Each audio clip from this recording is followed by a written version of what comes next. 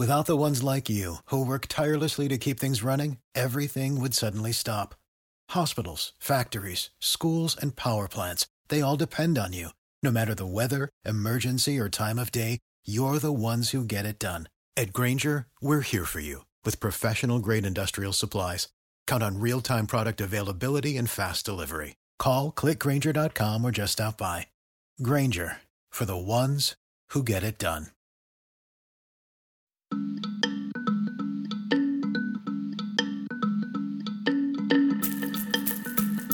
So in 2021, if there's no check, it's going to be off to the races, and we're going to have less democracy as a result.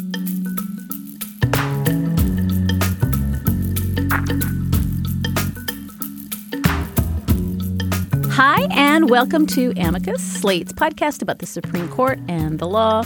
I'm Dahlia Lithwick, and I cover the courts for Slate. And today we thought we'd have a big, deep look at the two voting rights cases that were decided earlier this week.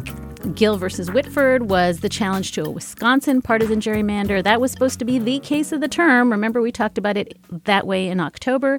And then its little cousin, which was Benisek, involved a Maryland gerrymander, and that was going to give the court cover to decide big issues in nonpartisan ways, and nothing. No dice. On Monday, the Supreme Court sent Gill back to the lower courts on the theory that the plaintiffs didn't have standing. And in an unsigned opinion, they sent Benisek back saying it was just too soon to decide. So, little disappointing. What was going to be a landmark voting rights year is just confusing. So we decided to talk about it today with Paul Smith, who argued Gill for the plaintiffs. Paul is a friend of the show, and on behalf of the Campaign Legal Center, he argued the Wisconsin case before the court way back in October of 2017. Paul, can you even remember October of 2017? Yeah, barely. So welcome Our back. hope was that they would decide it by January because we were hoping to get new districts this year. Well, so let's start. I start as though we don't know anything and tell us about political gerrymanders. We know because we've talked about racial gerrymanders on this show. We know that there's constitutional law and their standards. Political gerrymanders are harder because in 2004, Justice Anthony Kennedy set down a marker and he said, someday you shall bring me a political gerrymander case that I can decide. And we have been trying to cough up something that would satisfy him since then. Can you just briefly explain why we thought that the Wisconsin case was a lock to get this thing resolved once and for all? I'm not sure I ever thought it was a lock, but I will explain to you the difficulty that Justice Kennedy identified back in 2004 was he started from the proposition that we're not going to try to eradicate politics from the redistricting process. When we have politicians doing the job, it seems silly to tell them don't even think about the political consequences of the lines. But he also was of the view that extreme gerrymandering is unconstitutional. Indeed, all of the justices back in the Vieth case acknowledged that. The difficulty is drawing the line between sort of politics as usual and the extreme gerrymandering. If you take that approach, you have a problem of standards, of judicially manageable standards of measurement. And so social science went to work, and we were back this year with a series of measurements, most prominently this thing called the efficiency gap, which attempted to give them tools to differentiate between really extreme gerrymanders and politics as usual by allowing you to attach a number to each map and say this one's a 10. That makes it one of the worst 5% in the last 50 years across the country. You can do those kinds of comparisons once you have these measurement techniques. And the hope was that they would say, okay, we're going to start going after the extreme ones, and eventually we'll figure out where the line is. That was the hope. And can you just tell us about what this Wisconsin gerrymander, the specific one in this case, the numbers looked like, just to give listeners a sense of how really extreme it was?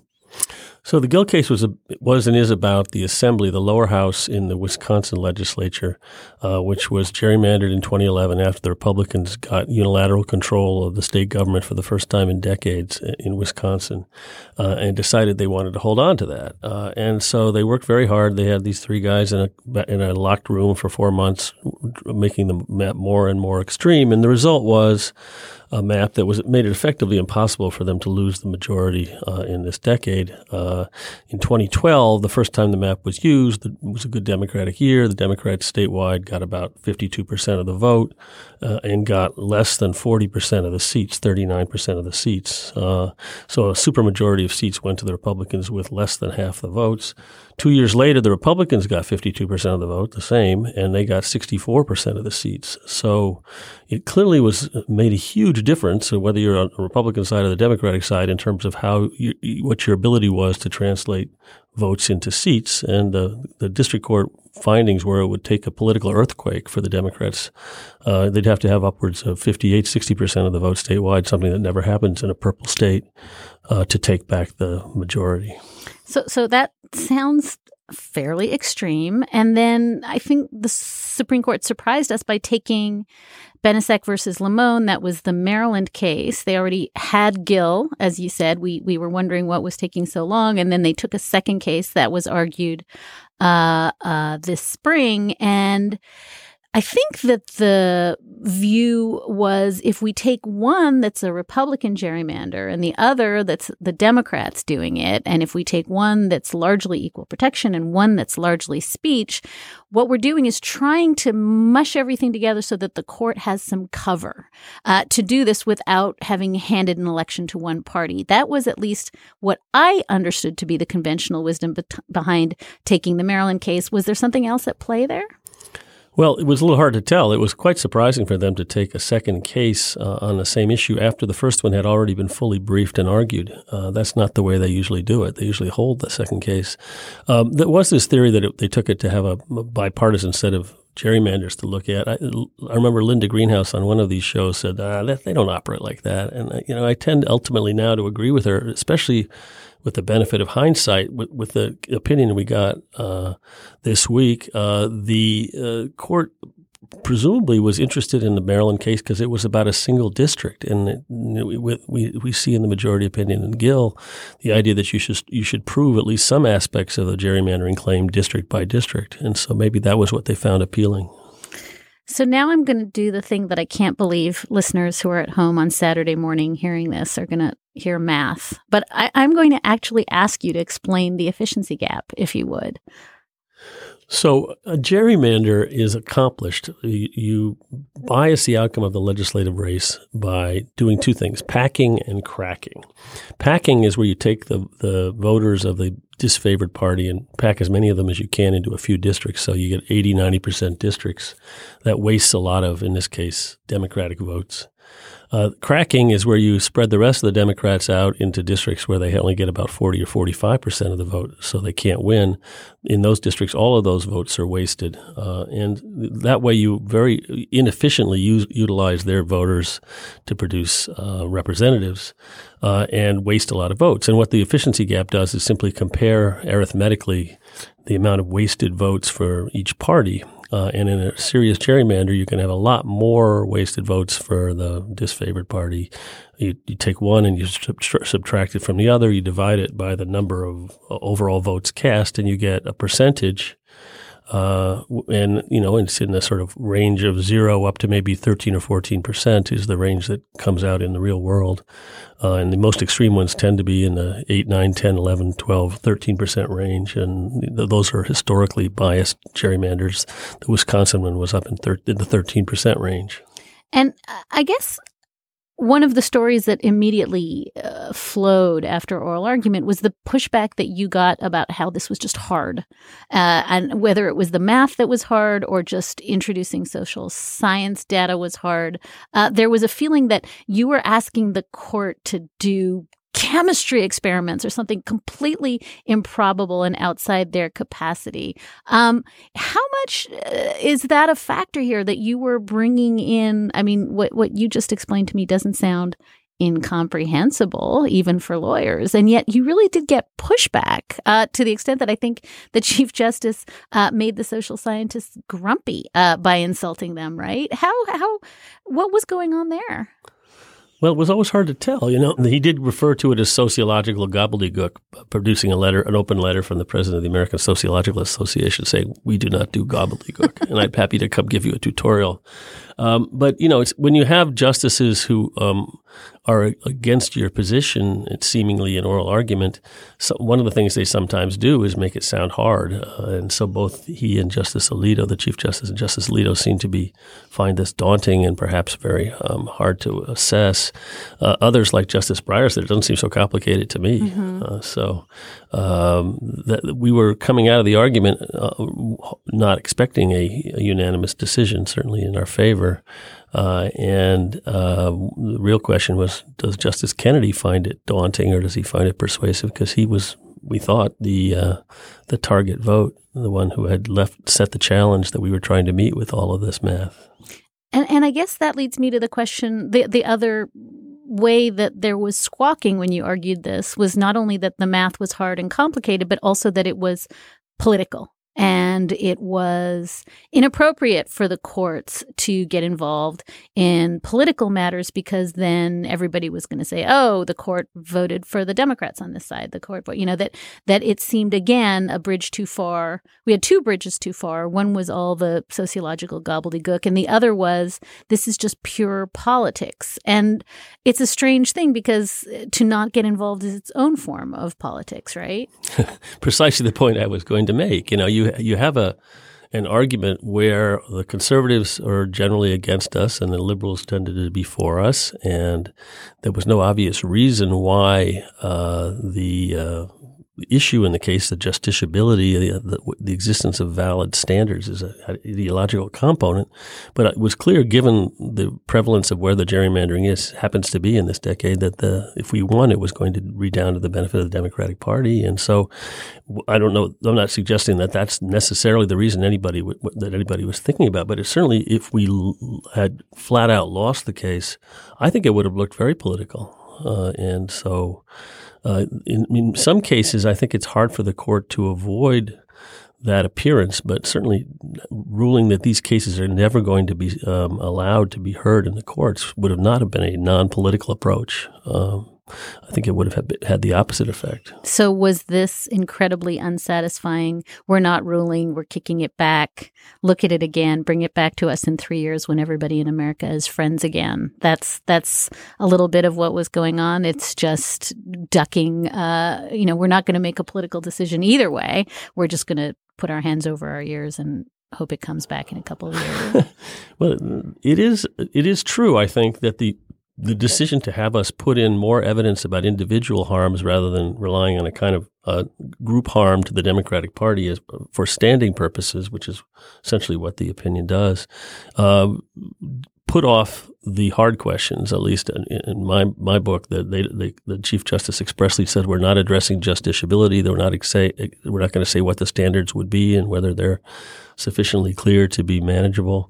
We're simply going to make you go back and do almost a busy work exercise of showing that each of the plaintiffs live in a place where there was packing and cracking. And if you want to prove up a few more examples of that around the state, maybe adding some more plaintiffs, which we'll try to do for sure.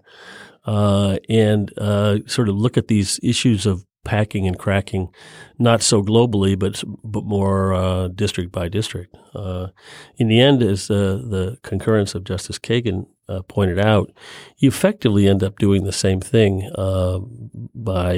if you have a really bad gerrymander, there's lots of packing and cracking that you can attack. You just have to do it kind of plaintiff by plaintiff.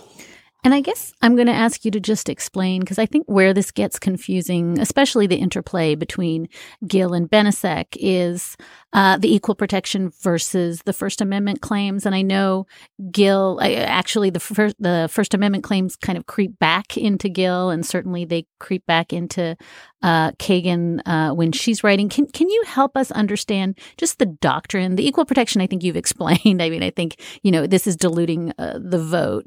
What are the First Amendment claims? And I know that's super attractive to Justice Kennedy. So can you help us flesh out what that means? Our First Amendment argument, and we did have a First Amendment argument throughout the Gill case, and it's in the very first paragraph of our brief, is that you can view this as discrimination under the Equal Protection Clause, or you can view it as viewpoint discrimination, which is a First Amendment doctrine, which is the government passes a law with the express purpose and effect of helping one political party win elections and keeping the other political party from winning elections because the government likes one political point of view and not the other.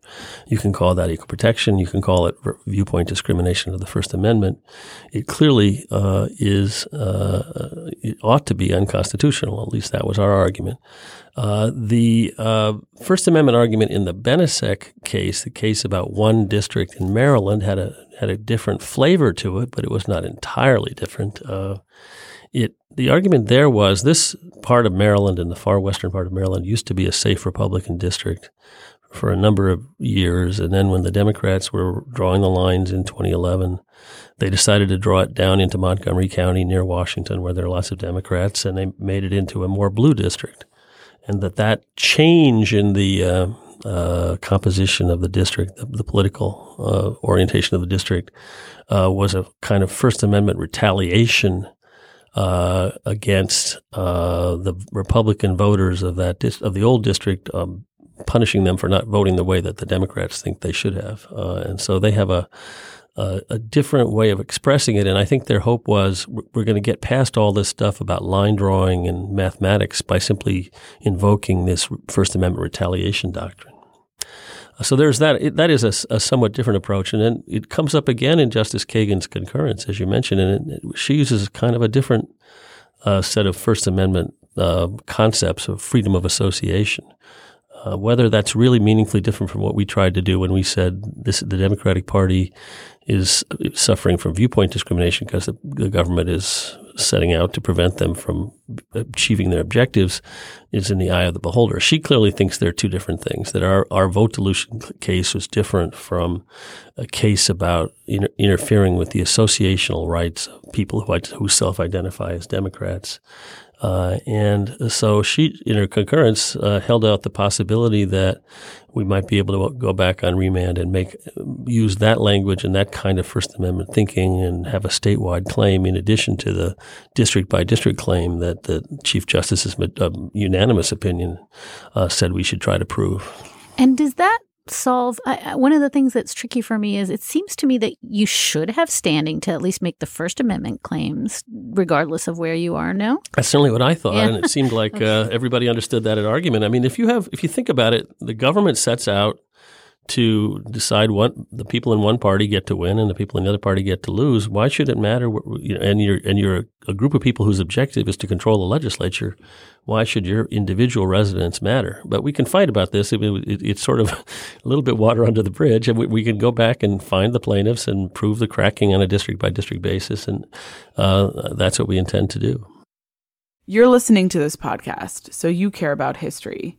And what a period we're living through right now, specifically when it comes to the situation in Israel and Gaza. Right now, you're hearing a lot of loud voices screaming about genocide, massacre, and occupation. But these words, slogans, and various headlines are not enough to help understand what is happening over there. And that's where this podcast comes in. Check out Unpacking Israeli History. Catch up on previous seasons and enjoy new episodes from Season 6 each week, where they cover many of the topics that are relevant to what's going on in Israel today. From the history of infamous terror groups Hamas and Hezbollah, to the story of Nakba, to Israel's disengagement from Gaza in 2005, there's so much to uncover.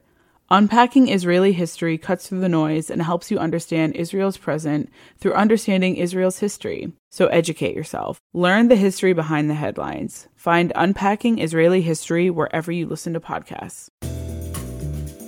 And we're going to hear now from another great sponsor on our show, SAP. This episode is brought to you by SAP. First, the bad news.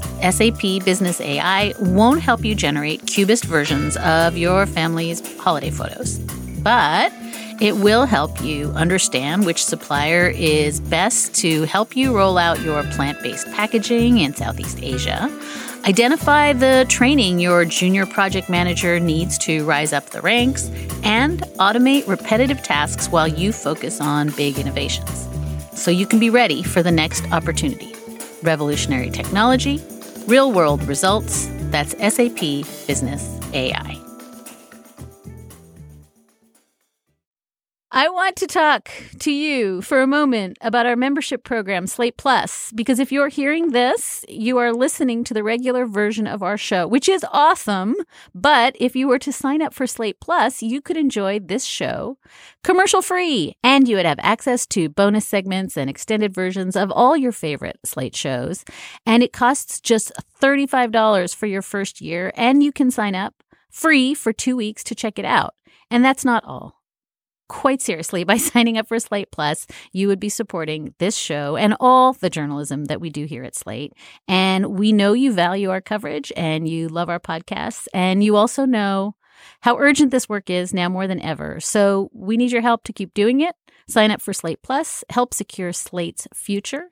To learn more and begin your free 2-week trial, go to slate.com/amicus plus. That's slate.com/amicus plus. And we are back with Paul Smith, one of the country's leading oral advocates at the Supreme Court, who argued 2 of the key voting rights cases before the Supreme Court this term. So the word on the streets is that the court can, they've got to make a decision about this North Carolina gerrymander. Can they decide this as early as next fall? I guess there's a standing problem there too, right?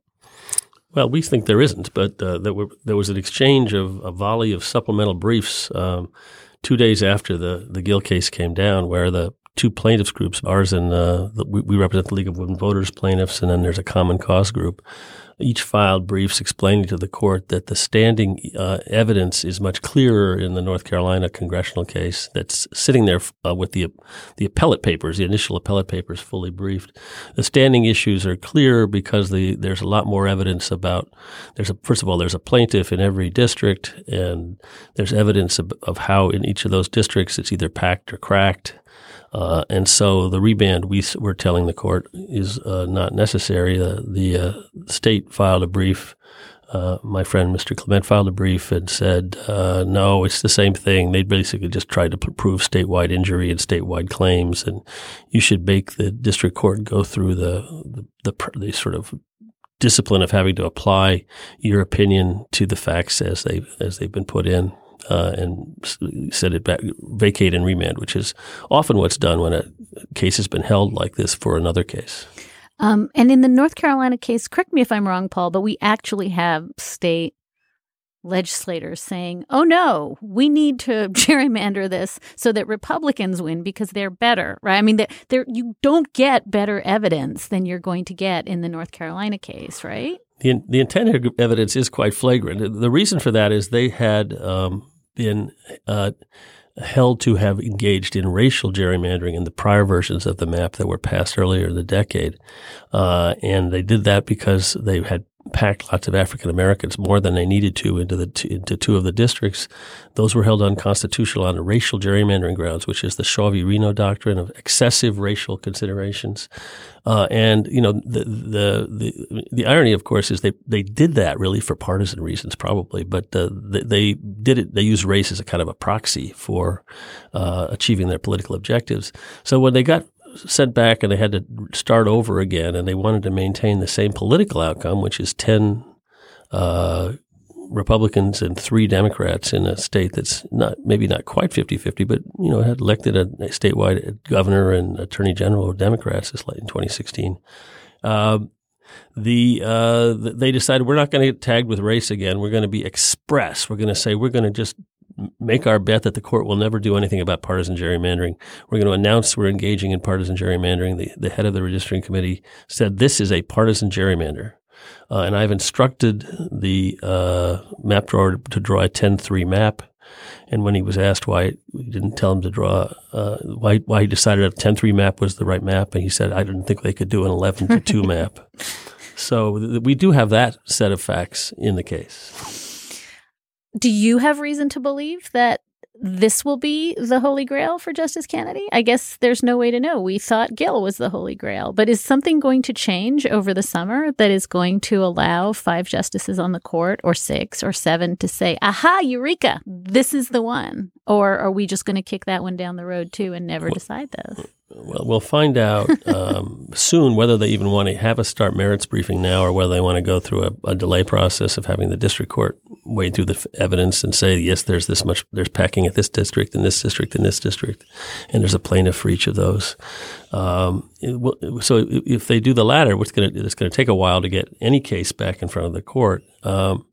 If they do take the North Carolina case, I mean, I've given up predicting what the court's going to do in this area. I think you could have made a lot of money betting against a unanimous decision in the Gill case.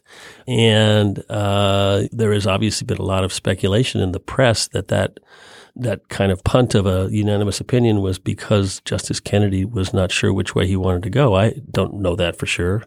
It may be that the Chief Justice decided that we're going to try to just avoid the issue for some of the reasons that you mentioned before of not trying to seem political and sort of turn down the rhetoric of this term. It's hard to be sure, not having seen any of the internal operations, but I do hope that, and we'll find out soon, that they will take the North Carolina case, and it does have really interesting facts, and try once again to deal with a problem that needs to be dealt with before we start redrawing all the maps in the country after the 2020 census. Well, that was my next question, is the implications of this. How broad is this if the court doesn't deal with this soon? I mean, it's huge, right?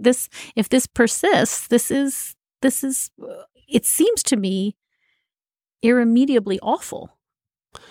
Well, if the court were to actually ever give a green light to gerrymandering and say, we're not going to even consider doing anything about it, we've just completely ruled out any federal judicial management of this problem, it would get pretty awful, and it would get pretty awful fast because of the ability to gerrymander is much more easily done now. Than the problem is more severe for two basic reasons. There's technological reasons. There's better computers and much better data, and the people are more polarized and predictable. And you combine all of that, you don't have gerrymanders that unwind in the way they have done in the past, where there's a bit of a wave election. Instead, you have gerrymanders that stick. And so in 2021, if there's no check, it's going to be off to the races, and we're going to have less democracy as a result. Because what this does is it means there really is no prospect that more than one party has any shot of ever controlling the legislature for the whole decade. And then when at the end of the decade they're still in control, they can do it again. So that's a pretty terrible thing. There's no question. And I think I want you to say again what you said at the beginning, which is this is actually a bipartisan problem. I mean, it is. Sure, it is not. Sure. You know, it seems as though you and I are talking about it as though, you know, it redounds to the benefit to the Democrats, blah blah blah. But the truth is, I mean, one of the things we learned in the Maryland case is it's really bad no matter who does it, and the impulse to do it is equally strong no matter what party you're in. This is actually an area where the court could just do the country a massive bipartisan service and create some standards, right? That's been our hope, and it continues to be that. Of course, there's no monopoly on interest in doing this practice in one party. It happened to be that the Republicans were in a very effective position to do it in 2011, 2010 being an extraordinarily good Republican year. Plus, there was a lot of really careful planning to take over some of these legislatures. But in the past, there's lots of history of Democratic gerrymanders, California being a famous example before they got their independent commission. The problem is certainly not a Republican or Democratic problem. It's an American problem. It's a problem of democracy. And if I'm right about the one thing that I seem to write in every second column, that folks are really losing confidence in voting generally. Mm-hmm. And that, you know, we're going to talk about Houston in a minute and voter purges in a minute and ID and, you know, the vote fraud commission. But this is just another log on the fire to convince Americans that your vote just doesn't matter, so why bother? I mean, it just seems in terms of signaling as though it's such a dispiriting signal that the court says this is just too political to get involved in it. But like the political effect is a greater loss of confidence in the power of your vote. Right. I mean, it's not an area where I think the court, if it's thinking correctly, should just say we're just not going to do this because we don't want to seem political. That is a political act of massive proportions that makes the democracy worse. Can you tell tell me for 1 second, Paul, whether you have confidence that what fixes this is the states? And of course, I'm thinking of Pennsylvania, which just does it. The state Supreme Court says, you know what? We're not waiting around anymore. We're checking a map. Is that going to be the fix? It may be in a few places. It takes a state Supreme Court that is sufficiently apolitical or perhaps political in the opposite direction from the legislature for that to happen. In many states, the state Supreme Courts are pretty politicized. They run partisan races for the Supreme Court. And so I think that it may be that the Pennsylvania Supreme Court decision is going to be not commonly replicated in the future, but people will try, and certainly they should. There's no reason why, if the U.S. Supreme Court says we're not going to let these cases be litigated under the U.S. Constitution, why people can't litigate them under state constitutions. And the Pennsylvania case is an example. If we don't succeed in getting the U.S. Supreme Court to help us here eventually, I think that will be one strategy, and the other will be a mounting popular revolt that's pushing for independent commissions all over the country.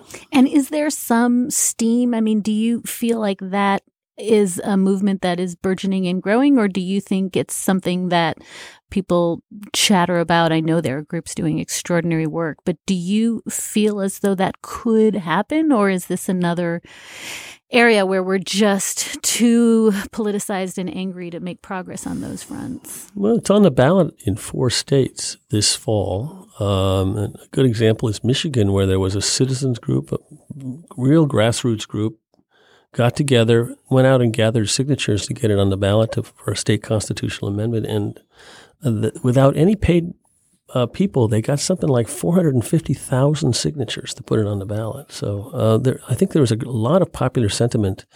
This case, the Gill case, tremendous amount of public interest in it. When I did the Veith case in 2004, nobody even was aware that we were even doing it. So I think the perception is very different.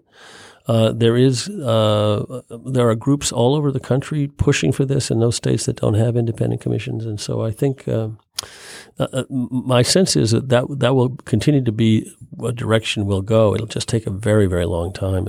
In many states, it's hard to get a state constitutional amendment on the ballot.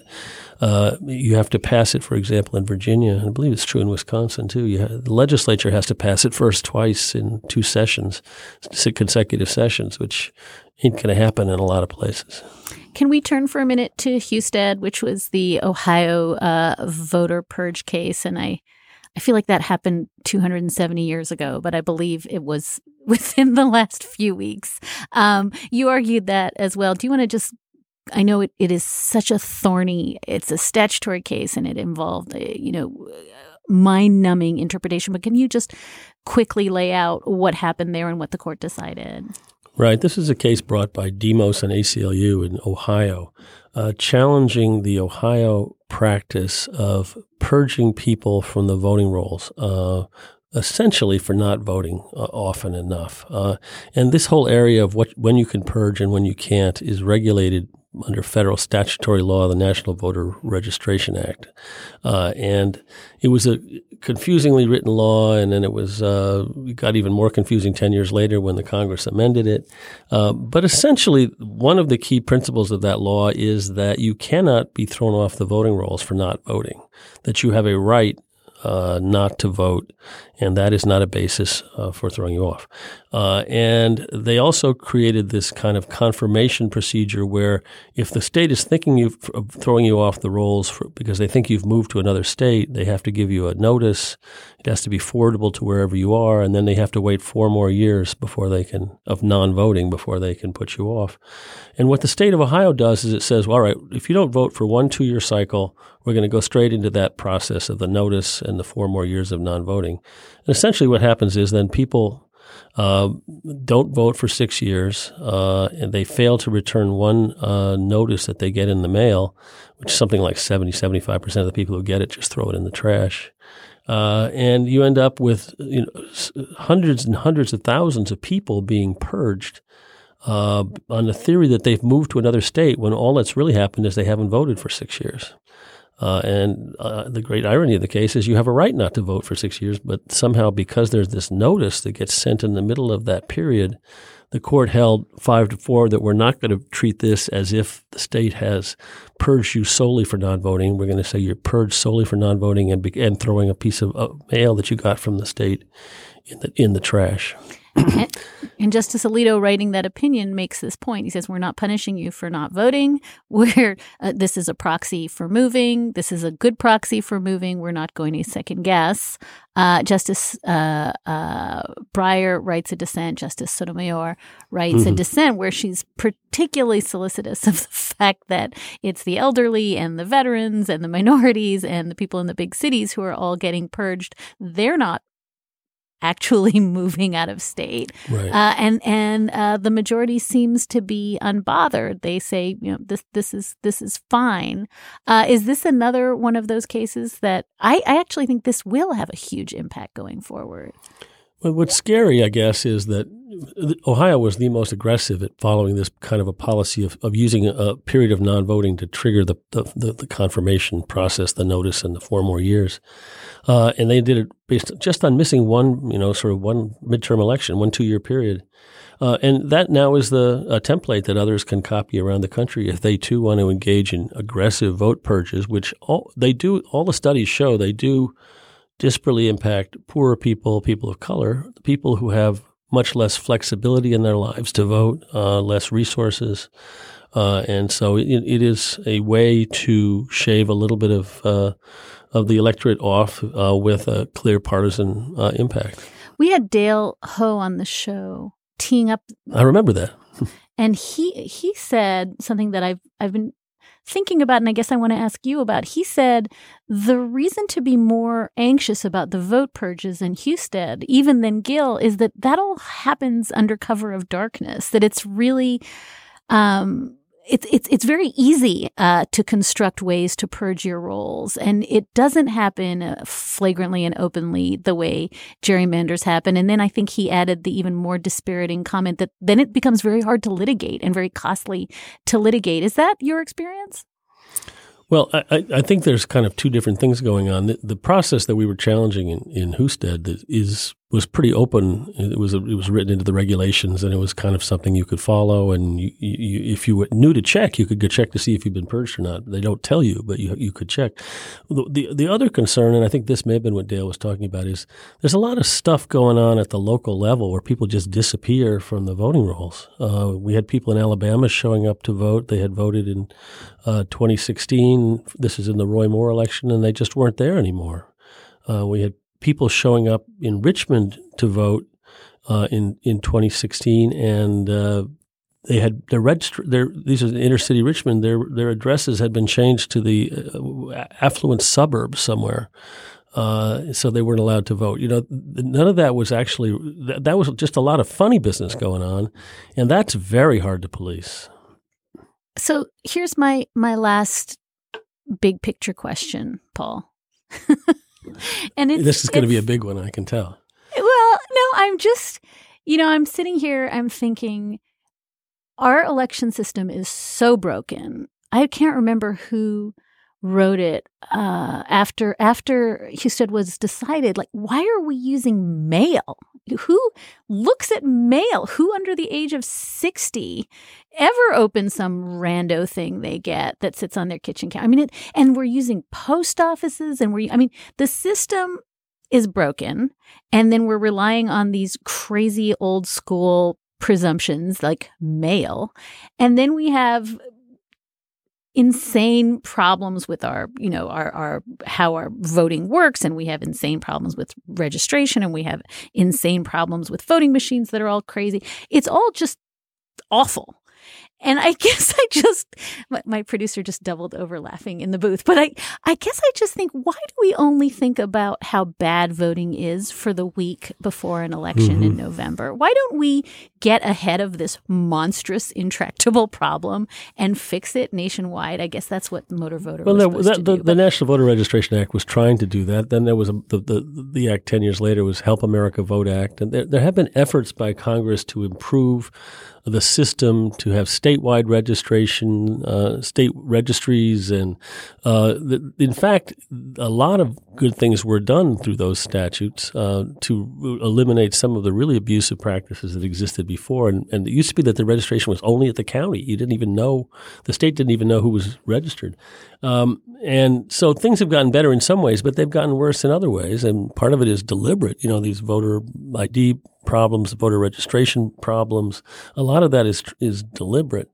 And that, and a lot of the problems we have come from the fact that the system is so decentralized. We have state by state, which also, though, is in some ways the virtue of it. It makes it much harder for some nefarious foreign power to come in and take over the system if it's all over the place, run by all sorts of different places, people, different machines, and different computers and things. So, in some ways, maybe that's what's going to save us. Yeah. The upside is that they can only hack North Dakota, and they can't get all of it. Well, I will sleep better tonight, knowing that that's the bulwark against massive Russian hacking. So I guess I mean the underpinning of my question is: do people care enough to fix this, or it's just too much? I mean, what would it take? If you and I agree, and I think we do, that gerrymandering is really a threat to democracy as we know it, that purges are a threat, that we should be encouraging people to vote, we want to make it easier. How do we get people to think that this is something that matters and that there is something to be done rather than flinging up their hands and saying that, Vladimir Putin votes for me? My own sense is that there's greater interest in improving and protecting our democracy right now than there has been in many years, maybe ever. And so and the popular push for independent commissions for gerrymandering is a good example. I think that there's no substitute though for public pressure to fix the problems, and we may have to have a really terrible set of problems, even more than we've had before these problems get fixed. But there's no reason to think that we can't do it. It's not technologically impossible. It's not like we just have to have a political will to make the system better. Okay. So we're going to have something more terrible, and then we're going to mobilize around it? Well, yeah, that may very well happen. It's not like we're doing a very good job of protecting the system from hacking. No, we're not. Paul, as we leap into the last days of the term, do you have any thoughts or insights for our listeners at home who are trying to figure out how to think about this? Was supposed to be the biggest term of the year. We've seen both Gill and I think Masterpiece result in, for all practical purpose, something that looks like a tie. I know it's a tie because both sides say they won. So what are your thoughts about what has seemed to be? I mean, Gill was really going to be a big case. The court punted, as you said. Is the court just trying to stay out of trouble because the rest of the world is on fire? That's a theory. I think I read an article like that in Slate recently. Very eloquent. That idiot. Yeah, she doesn't know what she's talking about. I mean, it also could be a more personalized phenomenon here. I mean, to the extent that the theories are right, that in Gill, the reason we didn't get an up or down decision is Justice Kennedy wasn't sure he wanted which way to go. I don't know if that's true, but it could very well be. The same certainly seemed to be true in Masterpiece. And so it may be that there are certain kinds of issues, and these are two very difficult issues for him, I think, that he just didn't feel like he knew which way to go, and the court ended up deciding, well, maybe we just don't have to rule. Paul Smith is at the Campaign Legal Center and argued the Gill case before the court. He has argued so many cases before the court and is just a joy to have on this show. Whenever he's here, I'm a little bit happy, perhaps because he just sounds so relaxed. Paul, thank you for joining us this week on Amicus. It was my pleasure. Thanks. And with that, here endeth another episode of Amicus. Thank you so much for listening. If you would like to get in touch with us, our email is amicus@slate.com. We really try to answer your letters. Also, you can find us at facebook.com/amicus podcast, and any feedback there is always welcome. Today's show was produced by Sarah Birmingham. Steve Lichtai is our executive producer, and June Thomas is senior managing producer of Slate Podcasts. We'll be back with you for another episode of Amicus, and as you probably know, we're still not 100% sure which day the term will end, so keep refreshing your feed for the blockbuster term-ending Amicus Special Breakfast Table Edition. See you then.